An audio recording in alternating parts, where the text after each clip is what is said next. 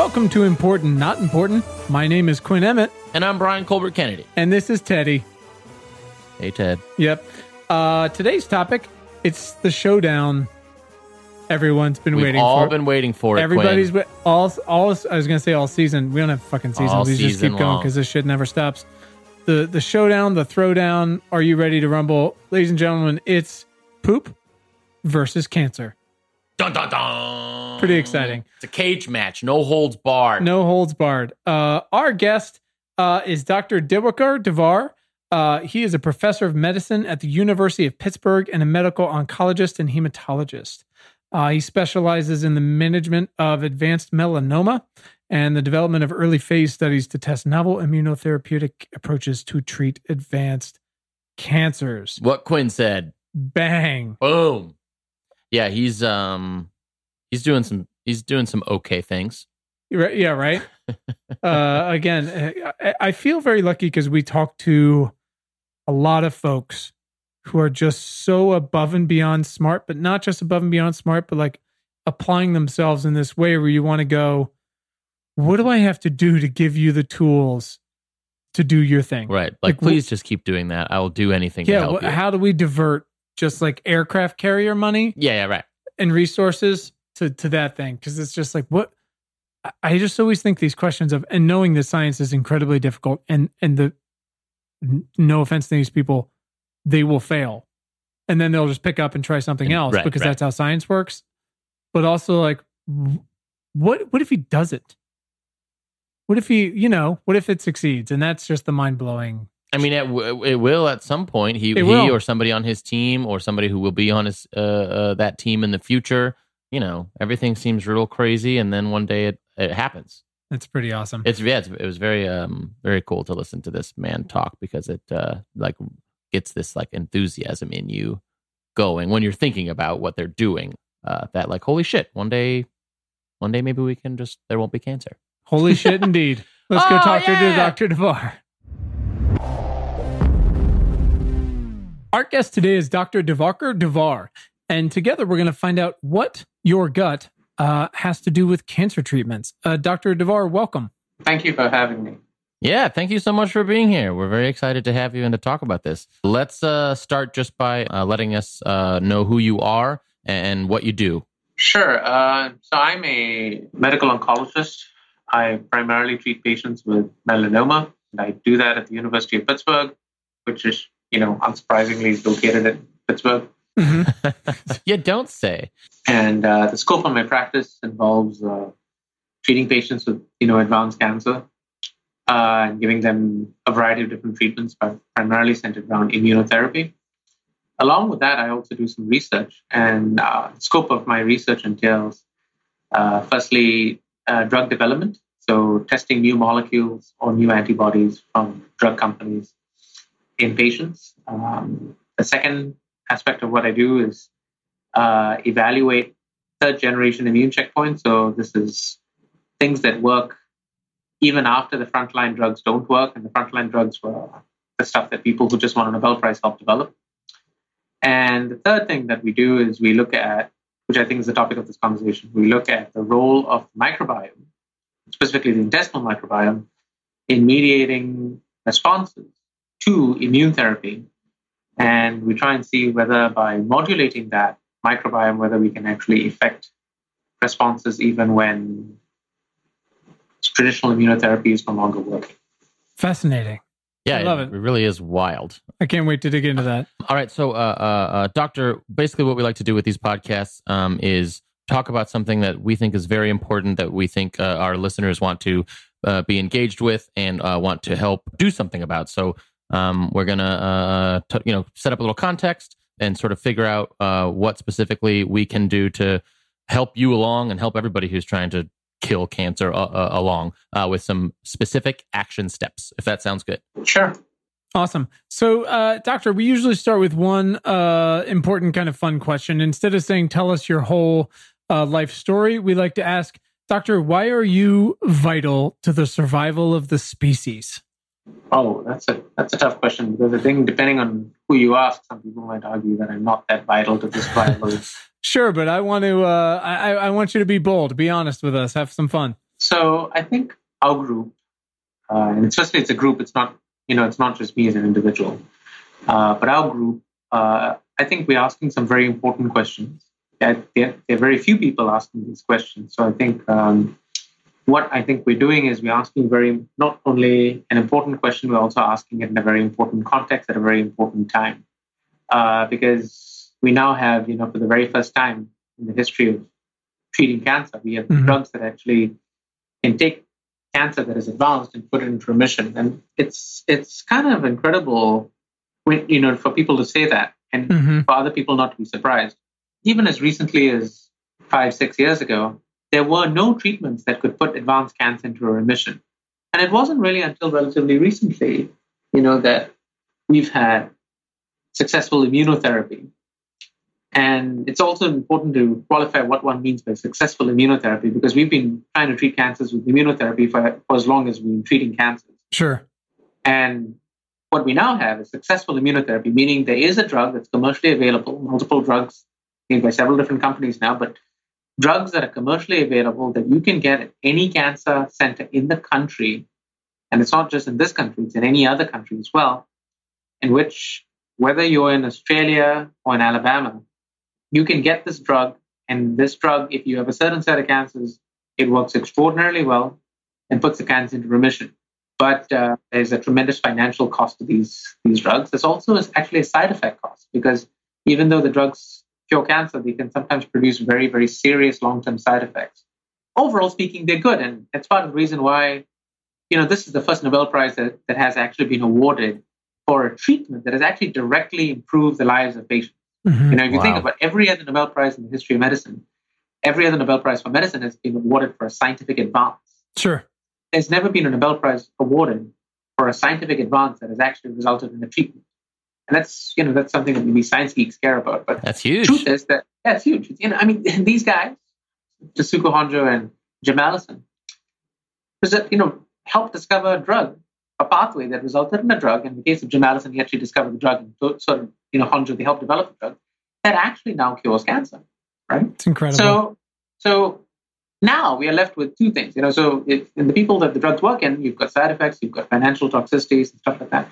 But more importantly, at least what we do, we are focused on why the drugs don't work. And what we've now discovered is that there are many reasons why these drugs don't work. But one reason appears to be the composition of the intestinal gut bacteria. Right.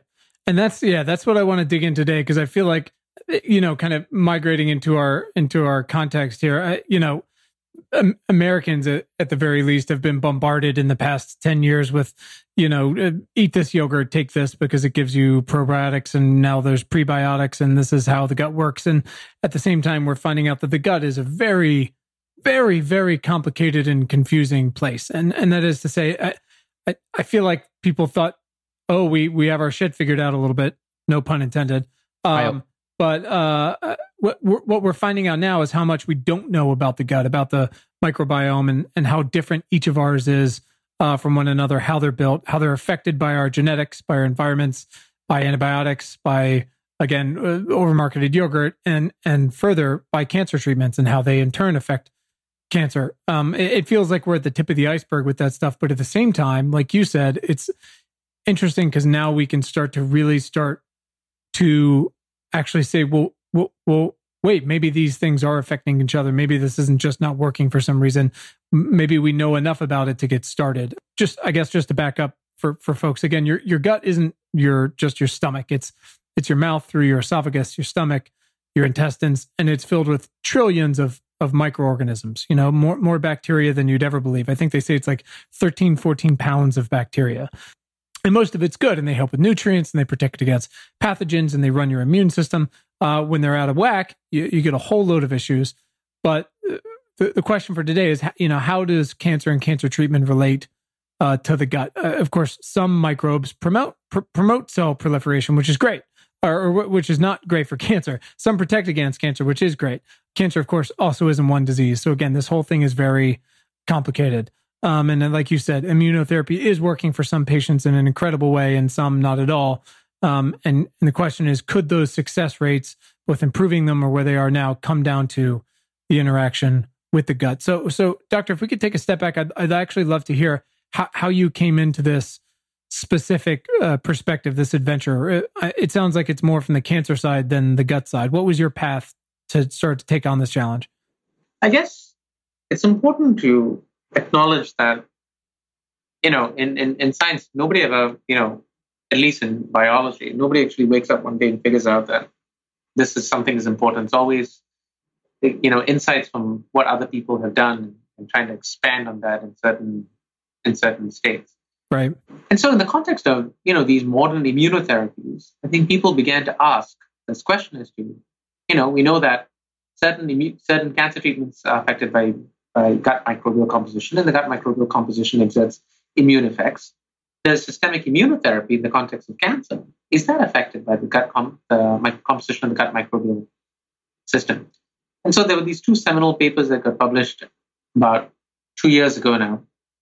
And it's worthwhile, thinking of these two papers. The first paper was by Laurence Zivauger. Mm-hmm. And Laurence Zivauger, in 2016, what they were doing is they were collecting stool samples, all right, from patients, all right, mm-hmm. who were receiving immune therapy. Okay.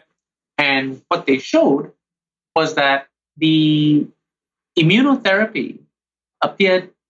of immunotherapy in mice appeared to be affected by A, the use of antibiotics, and B, did not have any effect in mice that were grown in germ-free facilities. Meaning, when you grow a mouse in a germ-free facility, the mouse doesn't have a native colonization by bugs. Oh, right. And so when mice were treated with antibiotics or grown in germ-free facilities, they did not respond to immune therapy. Not at all? In the context of the model, not at all. Right. Fascinating. It's fairly easy to get mice to eat shit. So when you reconstituted the bacterial system by, essentially oral gavage with particular bacteria, you could reconstitute the immune response. And it's a pretty elegant model, right? You have no response to the immune therapy mm-hmm. in the control model. Right. And then in the mouse that you actually try and treat with immune therapy, you reconstitute the gut intestinal system by they did 3 different controls, but the major one is that by oral gavage with a particular bacteria, the response was reconstituted. So that clearly suggested that there was a link between the intestinal microbial composition mm-hmm. and the effect, at least, of this anti-cancer immunotherapy, in this context, CTLA-4 blockade. And what was interesting was when they took feces from patients who had durable long-term responses mm-hmm. and gave it to mice, the fecal transplant from the humans actually reconstituted a response in the mouse. No way. So that's kind of cool. Yeah. So that's wild. Human shit cures mouse cancer, right? So that's wild. So to make sure I'm getting this right, they gave that. They took patients who were responding, longtime patients who were responding to immunotherapy, human patients responding to immunotherapy, and gave it to those control mice that were raised in a clean environment, and they responded. And the mice had disease, had tumors that shrunk. Yeah. Wow, that's crazy. Right? That's wild. So that was one paper. Then that's got to be one of the craziest things that's ever been said on our podcast. Yeah. But the point is, the fecal transfer was additive with the immunotherapy. And then he did some very elegant work and isolated it down to the actual bacteria that he thinks is important, right, and that is mediating this effect. And that was my next question: is how much have we drilled down to discover? Okay, so what is the differentiator here? So, firstly, that's very hard to do. Sure, right? There are many ways to try and think about how to do it, but what he did was he essentially looked at the bacterial species that appeared to change. His argument was that the species that is probably mediating the effect is the species that is probably changing the most from time 0 to 2 weeks or 1 week. So the species that is mediating the effect must be the species that is increasing in abundance over time. Right. What we know, at least as of 2016, when these papers came out, and they were published and they got a lot of interesting hits, was that there appears to be differences in the growth kinetics of these mice, and that these growth kinetics can be eliminated by co-housing, and most likely is due to the effect of, at least in Tom Gajewski's data, a particular bacteria, bifidobacteria, and that this administration of this bug, along with, it appears to control tumor growth in mice in the melanoma mouse model, and that this synergizes, has an additive effect with immune therapy. And then Lawrence's data suggesting that in a different immune therapy, in this case CTLA4 inhibitor immune therapy, a different bug appears to mediate the effect. But again, fecal transfer from human patients who are long-term responders appears to result in cancer control in tumor-bearing mice who are so treated. Is this true in human cancer specimens? Right. So we now have 3 papers that have come out in the last 18 months and have garnered a huge amount of press. And these 3 papers look at primarily human data in human cancer samples, that is in human patients who are treated with immune therapy. Intestinal microbial composition of responders appears to be sufficiently different from non-responders. What is interesting is that all 3 papers suggest that the bacteria in question is very different, meaning that all 3 papers define very, very different bacteria as being associated, as being responsible for the effect in responder patients. Right. And that was my next question, is if you could enlighten us a little bit on, I guess, which cancers this is being tested on. Because obviously, I mean, I think everyone is well aware of this at this point. Cancer is not one disease. It is so many infinite number of different versions of it, and it's different for everybody.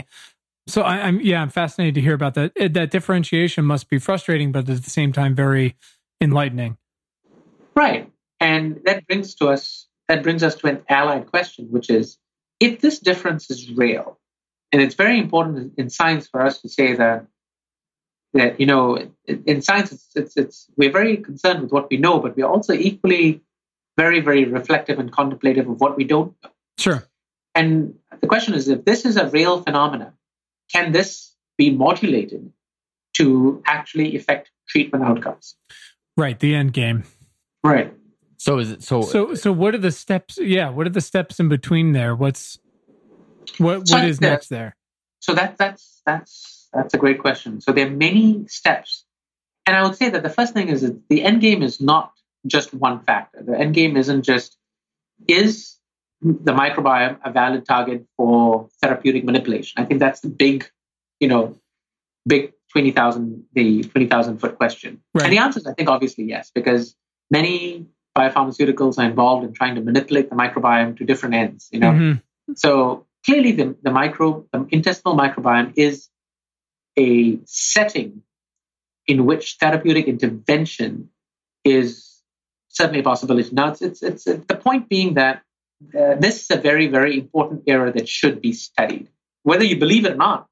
It's something that should be studied in ongoing immunotherapy trials. So that's one of the first things that I think this phenomena suggests. And I think in response to that, major biopharmaceutical companies have started collecting, sampling the intestinal microbiome longitudinally in clinical trials that they are doing.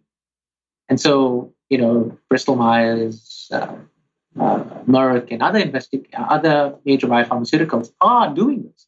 And so that tells you that, I think, not only academic investigators such as us in our group, but other investigators, even biopharmaceuticals, have caught on to this idea that this is an important area that needs to be studied.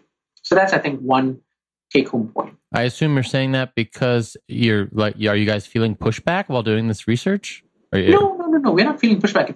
If anything, it's an endorsement, right? Okay, if you're doing this and the biopharmaceuticals are like, well, whatever, then it's you're just working in isolation. But the fact that biopharmaceuticals are taking notice and they are actually attempting to study this as well suggests that everybody realizes that the data that's being collected is, at least at this time, it may be very premature to make any major conclusions, but it's certainly a factor of interest.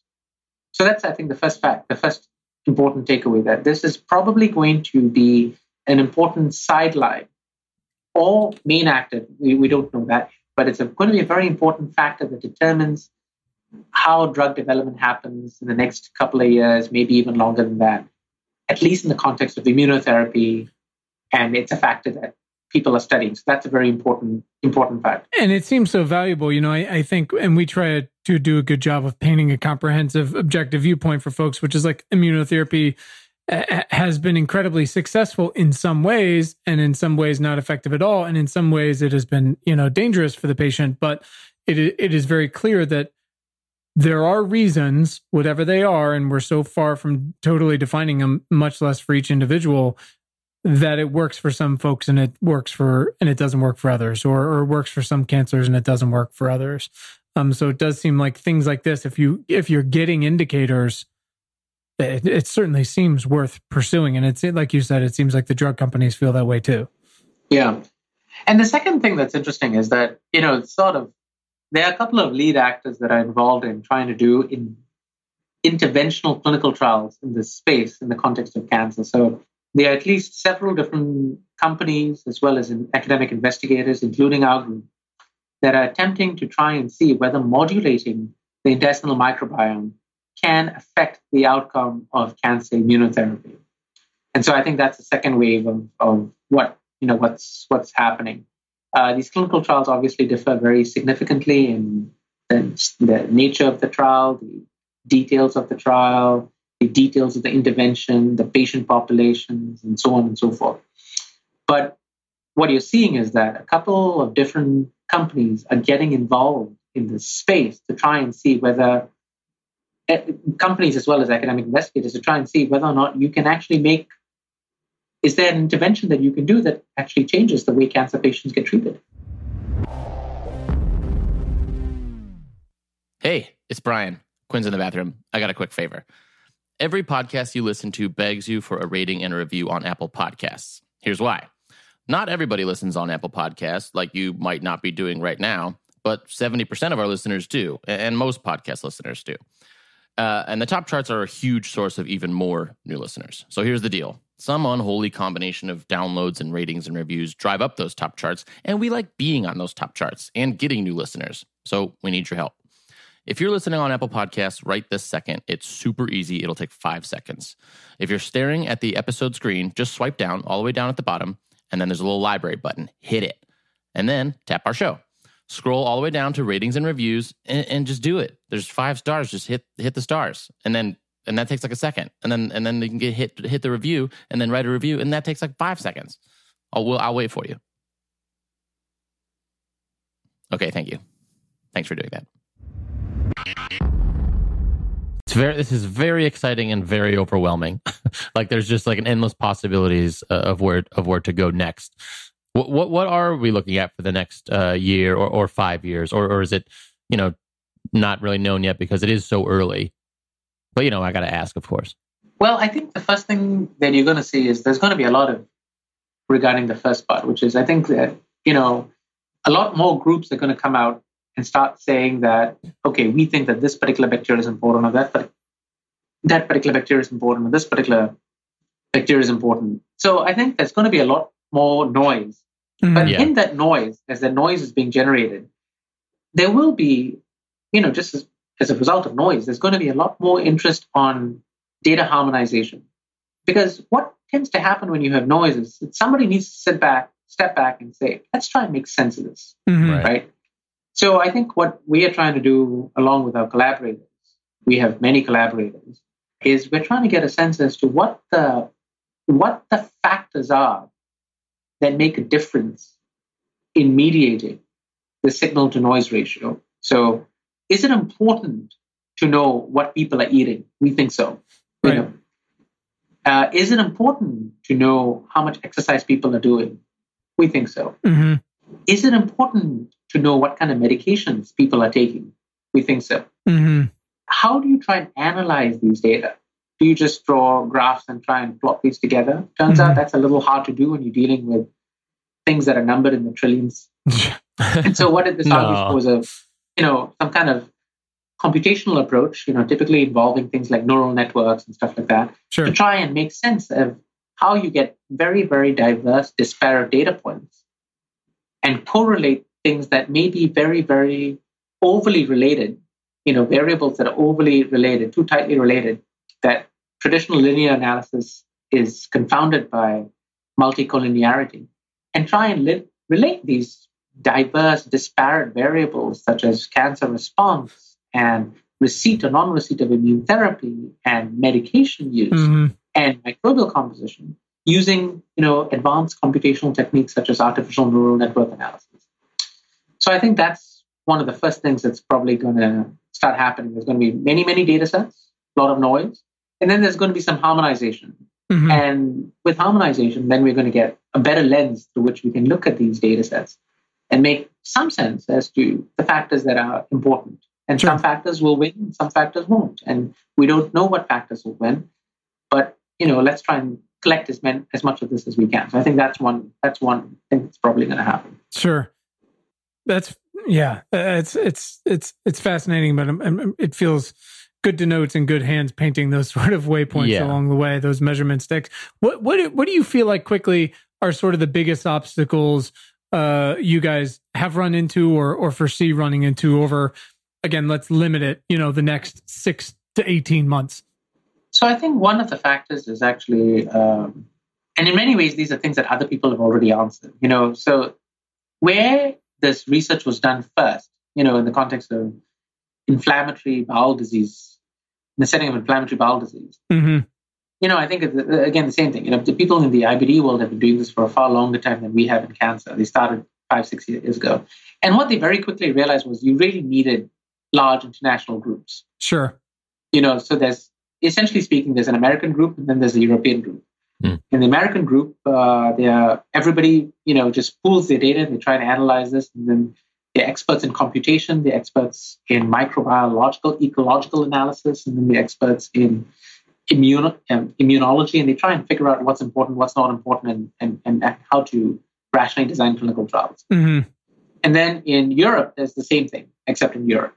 So I think what we probably need in the next 6 to 18 months, and one of the barriers is there probably needs to be groups that convene to say that this is what we're going to do, and these are the techniques that we're going to try and test, and these are the approaches that we're going to try and test. But let's try and test this in a fashion that is non-overlapping, so that patients and resources aren't wasted, so that we aren't duplicating efforts that other people are already doing.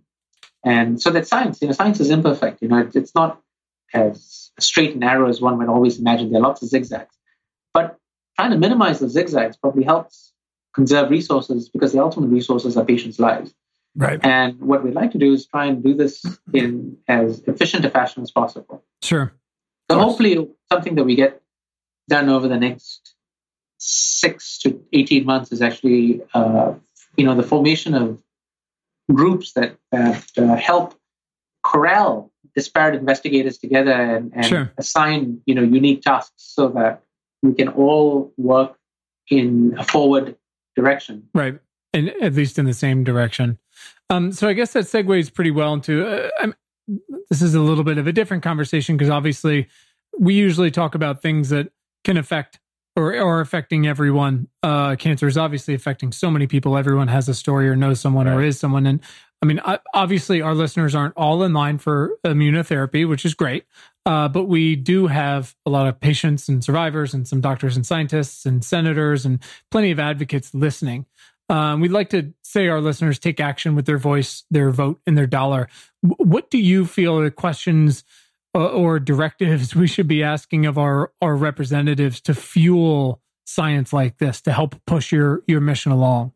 The first thing is, we have actually been very fortunate in that some of this research has actually been funded by the National Cancer Institute. So, when you read the news, it's very depressing, right? Like, there's all sorts of craziness that happens. But one thing that's very interesting, and this is, I think, true of Republicans and Democrats alike, is that one of the very few things that almost everybody seems to agree on is that funding research and funding the mission of science, and specifically the National Institutes of Health and the National Cancer Institute, is something that has surprisingly, in these times, actually got very broad bipartisan support. And actually, the NCI budget has actually currently it's $26.9 billion. And that's $5.7 billion below the 2017 continuing resolution level. But it is, a fairly significant amount. Sure. And you're right. I think that was interesting. I think Trump proposed cutting that greatly, and Congress said no way. Yeah. Yeah, and that's actually very reassuring because everybody complains about Congress, but Congress has actually done very well by the NCI, because even though the NIH budget has been cut, the NCI's budget, that is the budget of the National Cancer Institute, in the current fiscal year for 2019 has actually been increased by $79 million. So it's $5.74 billion. Wow.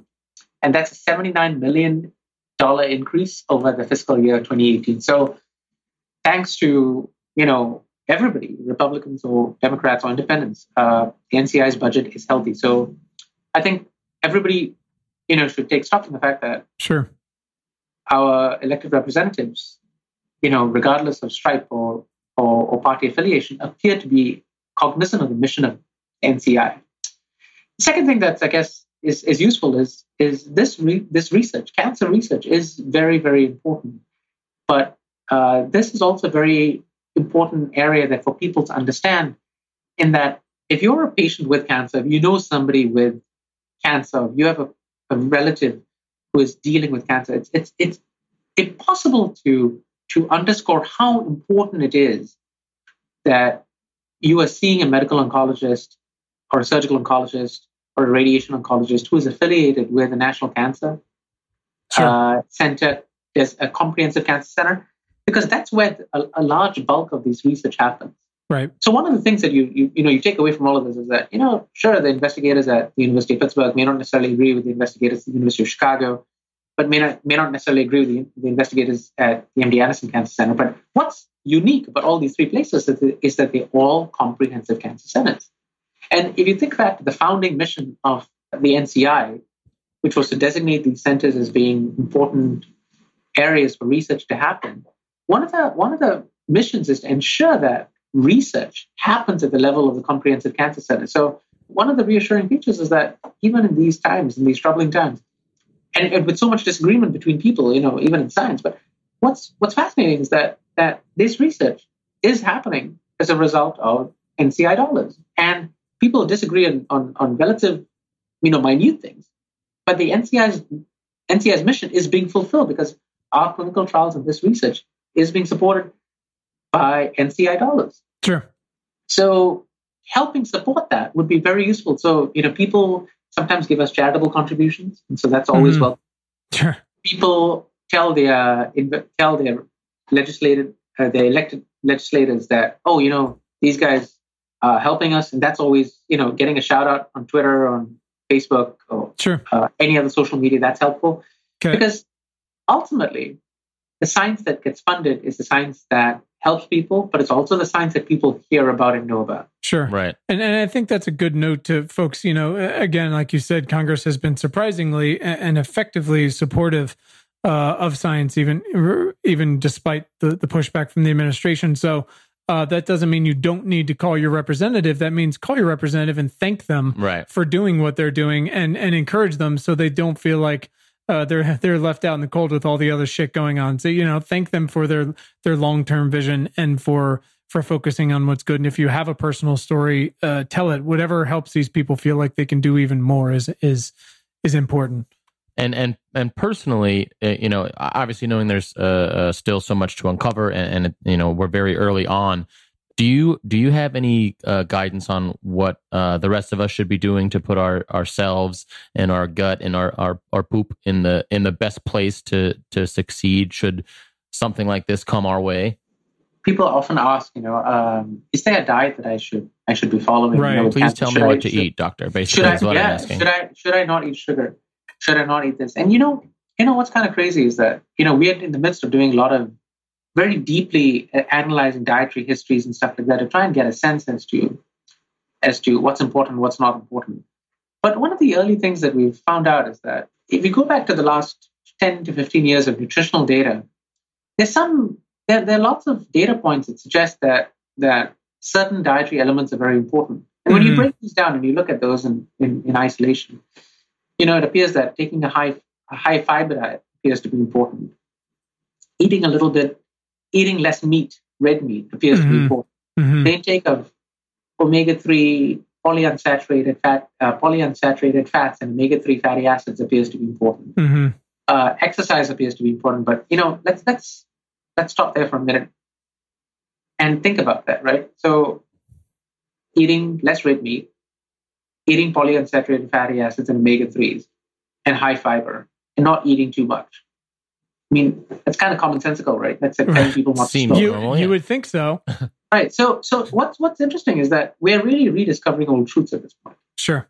And what we're just, uncovering what I think is a scientific basis for things that were either commonsensical all along, but we are identifying that there is a rational basis to be doing things that most people, all along knew to be true anyway. And that if you eat, a 24-inch pie every day of the week, it's probably not a good thing. Whether it's because it's bad for your gut, or it's bad for your gut microbiome, I don't know. But the point is, it's probably not helpful. Right. Yeah. Regardless, it's probably not helpful. Well, that's you're right. It is. It almost is like we're taking a step back to going like, oh, do this, and this, and there's this great food and sort of culture and health writer Michael Pollan, and his famous quote is, I think it's really short. It's eat food, not too much, mostly plants. Mostly plants, yeah. Yeah, and it just, look, you can ask all the questions you want about the microbiome and whether it's going to help you not get cancer or fight off cancer, but it's like,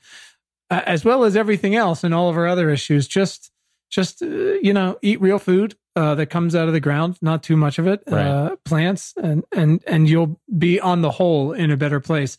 And not to mention an entirely different conversation, the environment will be in a much better place. Wow. Hey, I have a really quick question. Did you ever figure out why those mice in Jackson were just right off the bat better at? What were they exposed to?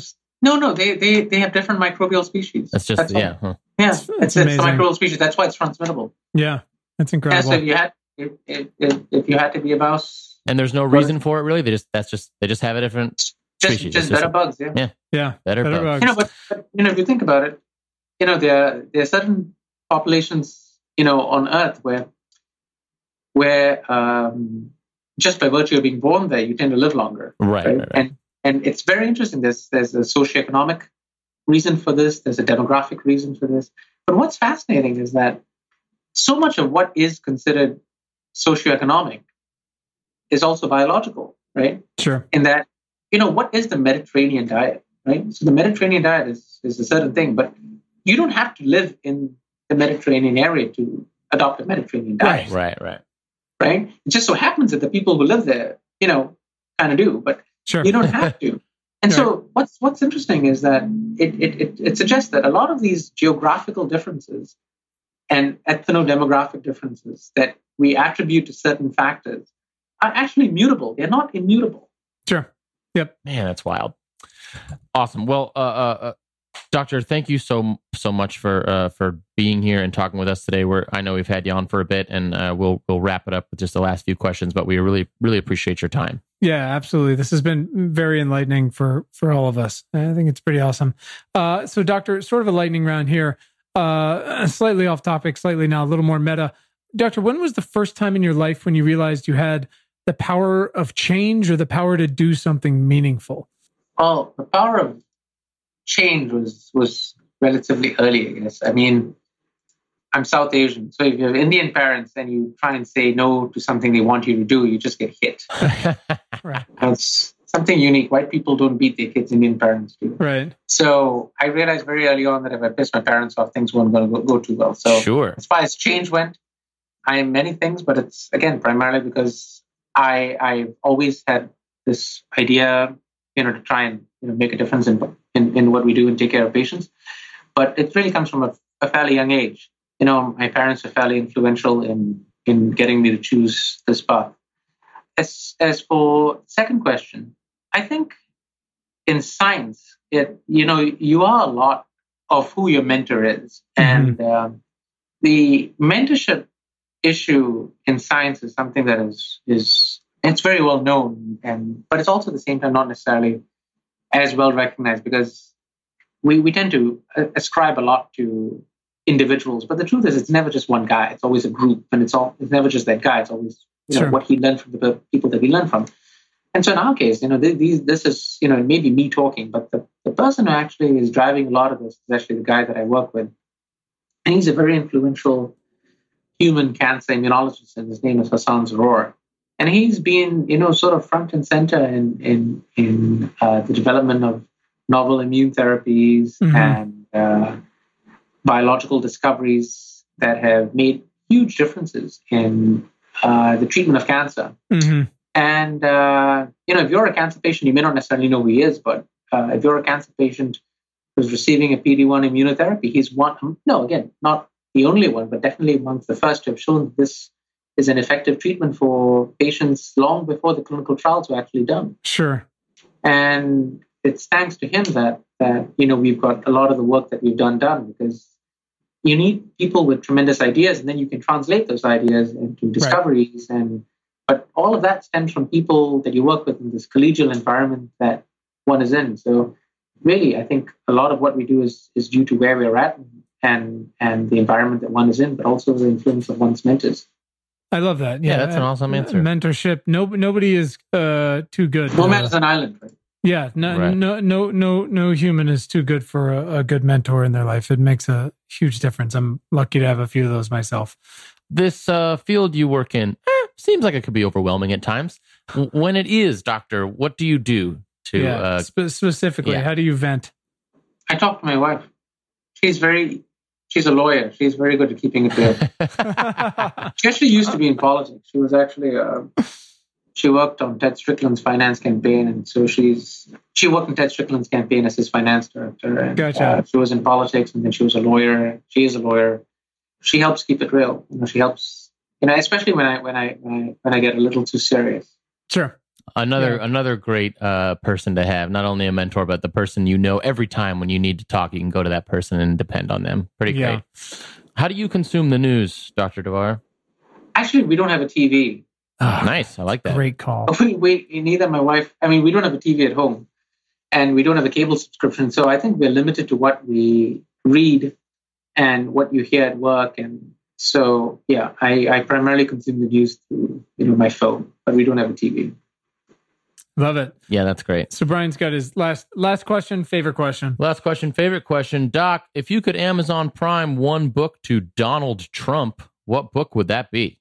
One of the books that I found most interesting is actually several of the books by Atul Gawande and Siddhartha Mukherjee. But, because, they're physicians who write for, a lay audience. Right. But I'd send him Atul Gawande's book. It's not the newest one. It's the one that he wrote in 2014, and it's called Being Mortal. Right. And it's a very interesting book that addresses hospice care. The reason it's important is because so much of what we think is important in science, we're so happy that the NCI is funding research in cancer and this and that and whatnot. And that's very important, cancer drugs sell. Companies make billions of dollars based on stuff that sells. Sure. But these things ultimately help small groups of a select few groups of people. Sure. What Atul Gawande writes about in Being Mortal is that the one thing that is a certainty for every human is that, human existence is by definition term. Everybody is guaranteed death and taxes, right? And what he talks about is that age-related frailty, age-related illness, cancer is something that in this country, especially, that we've often overlooked. We spend so much money on advances in cancer care, and make no mistake, my research depends on that funding. Sure. Right. But how much of what we do, as we're doing it, do we ignore things that are very important? How much time is spent contemplating death? How much time is spent ensuring that people who are going to die well? Yeah, we don't do a very good job of that in this country. We don't, and it's tragic because it happens on so many different levels. It happens because patients sometimes don't realize that doctors sometimes don't realize when enough is enough. Patients aren't sometimes told that they have access to facilities such as hospice and hospice care. And sometimes in certain parts of the country, because of issues to do with access to care, hospice facilities aren't available. Hospice doctors aren't necessarily as well remunerated as other doctors, and having this conversation isn't something that isn't necessarily as emphasized as it should be because of reimbursement models and stuff like that. So the point is that as important as the work we do is, and we're trying to cure cancer and make sure that everybody dies of old age rather than cancer, we also need to realize that when these things don't work, we need to ensure that patients have the opportunity to die with dignity. It does involve access to some of these services in palliative care that in our culture of cure isn't necessarily sometimes as well emphasized and often overlooked. Yeah, I love all his writing. That is a fantastic book and definitely an alternative viewpoint that we need to start at least talking about more and instituting more. I've been trying to get Brian to read his other book, The Checklist Manifesto, for about 2 years now. Yeah, that's also a very good book. Yeah, I hear it's good. Yeah, it's a hell of a book. Well, Dr. Davar, we can't thank you enough for your time today. This has been super enlightening for all of us and hopeful and inspiring and a little mind blowing. I know we have a very, very long way to go, but we appreciate having folks like you doing the work every day with such a well-considered perspective. Oh, yeah. No problem. Thank you for having us. Yeah, of course. And we will we'll follow up with you at some point down the road to see how everything's going. Of course. Awesome. Sounds good. All right, Doctor. Thank you so much. We'll talk to you soon. Thank you. Take care. Bye. All right, you thanks. too. Thanks to our incredible guest today, and thanks to all of you for tuning in. We hope this episode has made your commute or awesome workout or dishwashing or fucking dog walking late at night that much more pleasant. As a reminder, please subscribe to our free email newsletter at importantnotimportant.com. It is all the news, most vital to our survival as a species. And you can follow us all over the internet. You can find us on Twitter at importantnotimp. Just so weird. Also on Facebook and Instagram at Important Not Important. Pinterest and Tumblr, the same thing. So check us out, follow us, share us, like us. You know the deal. And please subscribe to our show wherever you listen to things like this. And if you're really fucking awesome, rate us on Apple Podcasts. Keep the lights on. Thanks.